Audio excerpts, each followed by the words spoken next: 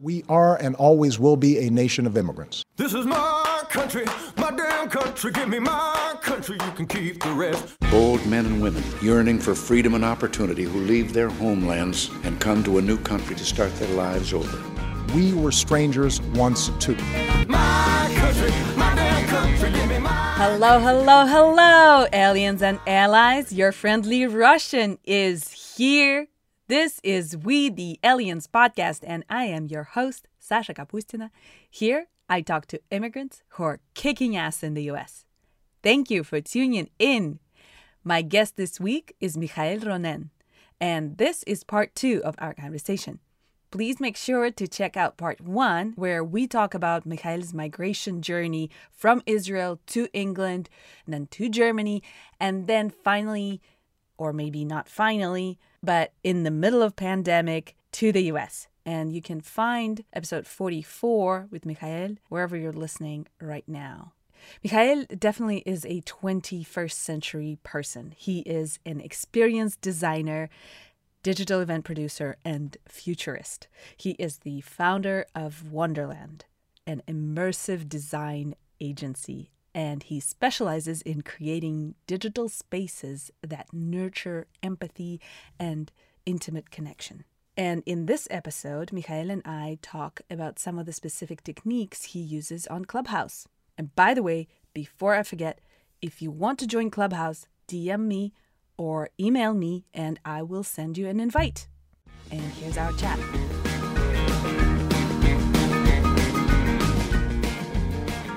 4 months ago, November, I joined in Clubhouse as I moved to the US, and I couldn't meet anyone outside. So for me, transitioning and seeing people in a virtual space was quite natural. The reason for this is that in the last year since pandemic started, I created on every second Saturday a party on Zoom with a collective of artists called Core Reality. And we created 12 hours parties that starts, let's say, 8 p.m. Berlin and start in the sunset in Berlin and end in the sunset in LA. And then it became the digital playa. And then I continued working with the Burning Man and advising them about digital intimacy. So I created a lot of experiences where people can come together and somehow feel like they're sharing a real space, a real party. We really started touching, the idea of getting intimate and getting to know people in the digital space. This in November, I brought a lot of that into my work in Clubhouse. And in Clubhouse, I try to explore an old concept I had for a long time to do a gym for the social muscle by creating the social play, growing empathy and the art of conversation. And we do it by playing with different people that, Clubhouse, people come in between rooms all the time, listen, and sometimes talk on stage. With us, we want them less to talk about themselves or generally to talk, but more to play. And unlike other games in the world where you have to compete or kill each other or whatever, here this is a game where you work on synchronicity, on shared intention, on consent, on creativity, on silliness and playfulness, on unity and solidarity. And we have different types of mechanisms that we created for this social play. And it works so well in the audio form that I really got used to just being in an audio space suddenly. I went back to not looking at the how and at the pose, the posing of Instagram, the videos of YouTube. Let me show you the Facebook, calling you the Twitter, like being in the Hyde Park in London, shouting out, oh, I'm the smartest. Suddenly being authentically you with your little voice in a space and listening, most of the time listening. This is so suddenly in this medium, it felt that it makes a lot. Now, Clubhouse, it's going to be two things. It's a feature that everyone are now imitating in every space, like they have with the features of the stories, like what we saw with Snapchat. So now the Clubhouse will be everywhere. But also it's a community because there were decisions. And there was people who were there in the beginning who created some culture. And there's like an idea of serendipity of people meeting without judgment, which is very special.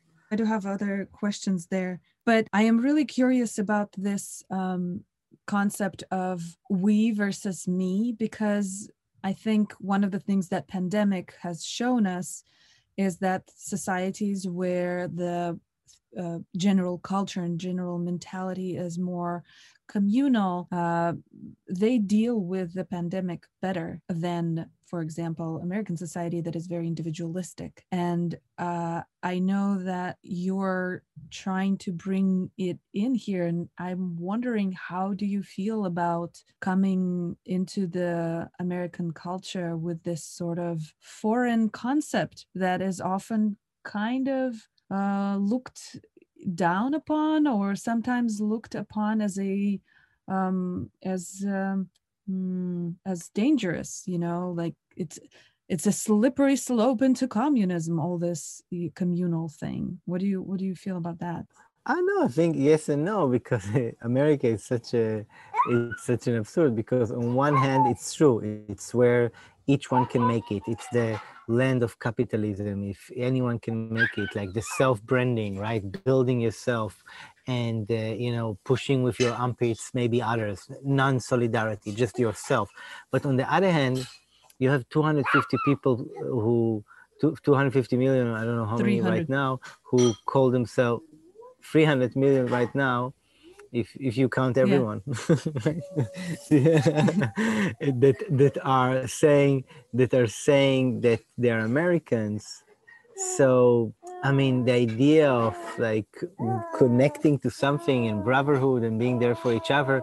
I can tell you also, after being in Berlin for a while, people here are taking care of their neighbors. So I have a feeling that there is a feeling of there's something that ties in people here, which is magical, and I'm still trying to understand.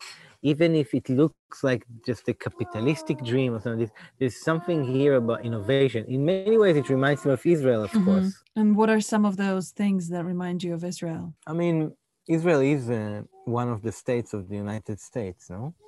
I always say that Israel is a place where the Cold War kind of mixed the America and the Soviet Union. It's an American state with a bunch of Russians in it. Yeah, the Cold War hasn't unfreezed yet in the Middle East. Yeah. But how is America similar to Israel? Isn't Israel one of the states of the United States? What are you asking me? Of course, it's the same country, no? Do you actually feel that way? I mean, I would never say that. Isn't that kind of insulting to Israel? Insulting? Why insulting? We rely on America. If America was not here, who would support us? The Europeans? The Europeans try to kill us. That's the Israeli mindset. Wow, that's very upfront. I don't think every Israeli would admit that like that, or even word it like that. Also, not every Israeli would say he's a Jew from Palestine. That is true. That is true. Well, you're definitely not every Israeli. That's for sure. You said empathy is a muscle. And I have here a question. Is empathy a skill? Because I am very much into empathy.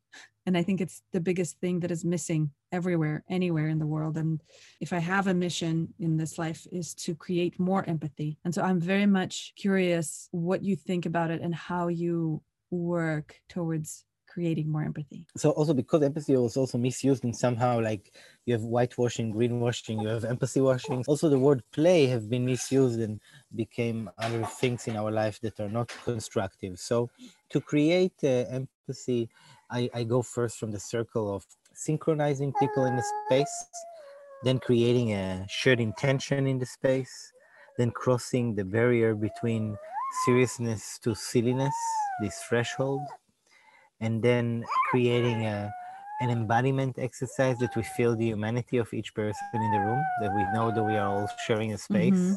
Can you hear my son? Yes, I can. I'm sorry. Yeah, it's beautiful. It's beautiful. It's part of the soundscape. 1 second, let me take care of it.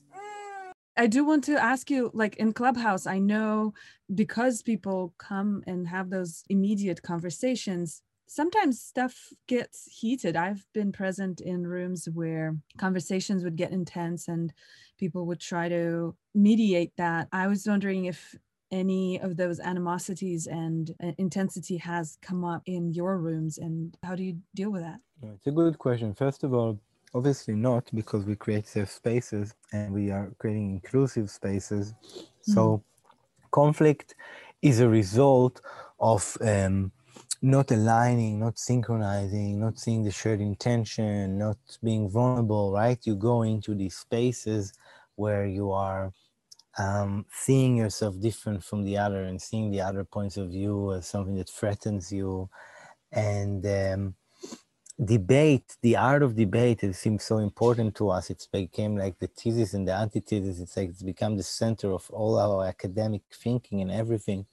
But even in entrepreneurialism, if you think about the founders who get the equity and then the investors, but the community, the majority, like in Clubhouse, which is the social human capital, that's the most, doesn't get, it's being commodified, it doesn't get the equal space in the pie. And this is all because of what you mentioned before, of the cultural symptoms of where it's coming from, right? The culture of the I. But it's something that is that we all wish for. That during the pandemic we even felt it stronger, and we've been. It's beyond loneliness. It's really what makes us greater in the many, like our purpose in being social, not just like our recreation spaces have gone away. And remote work, I mean, one of the things I'm doing, let's say, in the professional space the most now is working with companies to build their culture and to work on the team working remotely in a virtual space, because a lot of companies are just, mental challenges, but people don't want to go back commuting to the office every day for hours. So there's a conflict. How do you bring the essence of being social at work to a virtual environment? So that's where the social play actually made a lot of sense. And actually, especially in the audio format, because people are burned out from being in front of the screen all day and looking in the screen and looking in their phone. So a lot of our environments, we switch off and we take the earphone and we move somewhere in the space, go choose a book in your library and choose an object that is broken in your environment, or maybe draw something in the kitchen, or maybe dance next to your fridge, or whatever it is. We are all home in most cases, and we are in our spaces, and we can do things that are both playful, bringing intimacy, and not just like being stuck in front of a screen. Wow, that's so fun. That's so interesting. And certainly it feels like that's going to be the future. Can we just go back and you break it down a little bit for me? Sure. So it starts with synchronizing the room, because people come from different energies, from different backgrounds. And then we create a shared intention. Mm-hmm. And then we go into a space where we, again, it really depends, and there's various types of exercises, but the idea is going between the space of talking about myself and the seriousness and this to the outside of the brain, and then doing it collectively. And then from there, you can step into slowly vulnerability, not before you go through consent. So we understand our borders and our ability to allow other people to set their borders. We're ready to go to embodiments, and then we go into the role play, where there we choose like a broken object or something in our space. And we start talking as this, we embody this form, and we slowly go into different experiences. The deeper we go, the more trust we create. And usually in Clubhouse, it's an open space so people can come in. But with team and universities, of course, it's closed circles. And, it helps people just to socialize, because the idea of socializing has been gone. But also in the same time, they're practicing things they haven't done before, like empathy and emotional intelligence. And it's wonderful to see it. People go and fix broken objects, call their grandparents, call their exes, change their life. And it's all coming from the metric of support. As a result of the games of everyone together, it's a collective mind. It's literally what is created there. Also, we're trying to slowly build a facilitator program with people who played a lot and want to help, because it's like a movement of play. So more people wanted to move that, especially in Clubhouse, that more languages. We just did it in Hebrew today. The other day they wanted to do it now in German. So we slowly bring it to more languages. So the idea of the same club, enabling people in different communities to play based also on mother tongue if they want. Because again, especially in Clubhouse, there's an inclusivity question, because the app, like anything else in Silicon Valley, is US-centric. I mean, it is in other countries, and other countries are using it a lot. helpful in the Israeli community, in the German community for growth. But in the end, it's very difficult because people have to, follow the culture that is created and appointed in California, in Silicon Valley. And there is not enough awareness of that, of the diversity, of enabling more voices to be heard and the focus on those voices. We need to hear the truth from everyone. So when I say that the big goal or the intention of the Social Play Club is to find the art of conversation, it's because I do feel that once we all share the same language as humans, and slowly we created cultures like the Babylon Tower, and now we have so many rooms on the clubhouse hallway, but the essence of it is to try and talk with each other, not to talk to each other, but maybe to talk with each other. It's interesting, how can we complete this puzzle? Something, when you're entering a room, is beyond yourself. It's there for you to become part of. So it's a lot about culture of moderation and culture of new users where we are looking at, because that's where the culture is being created.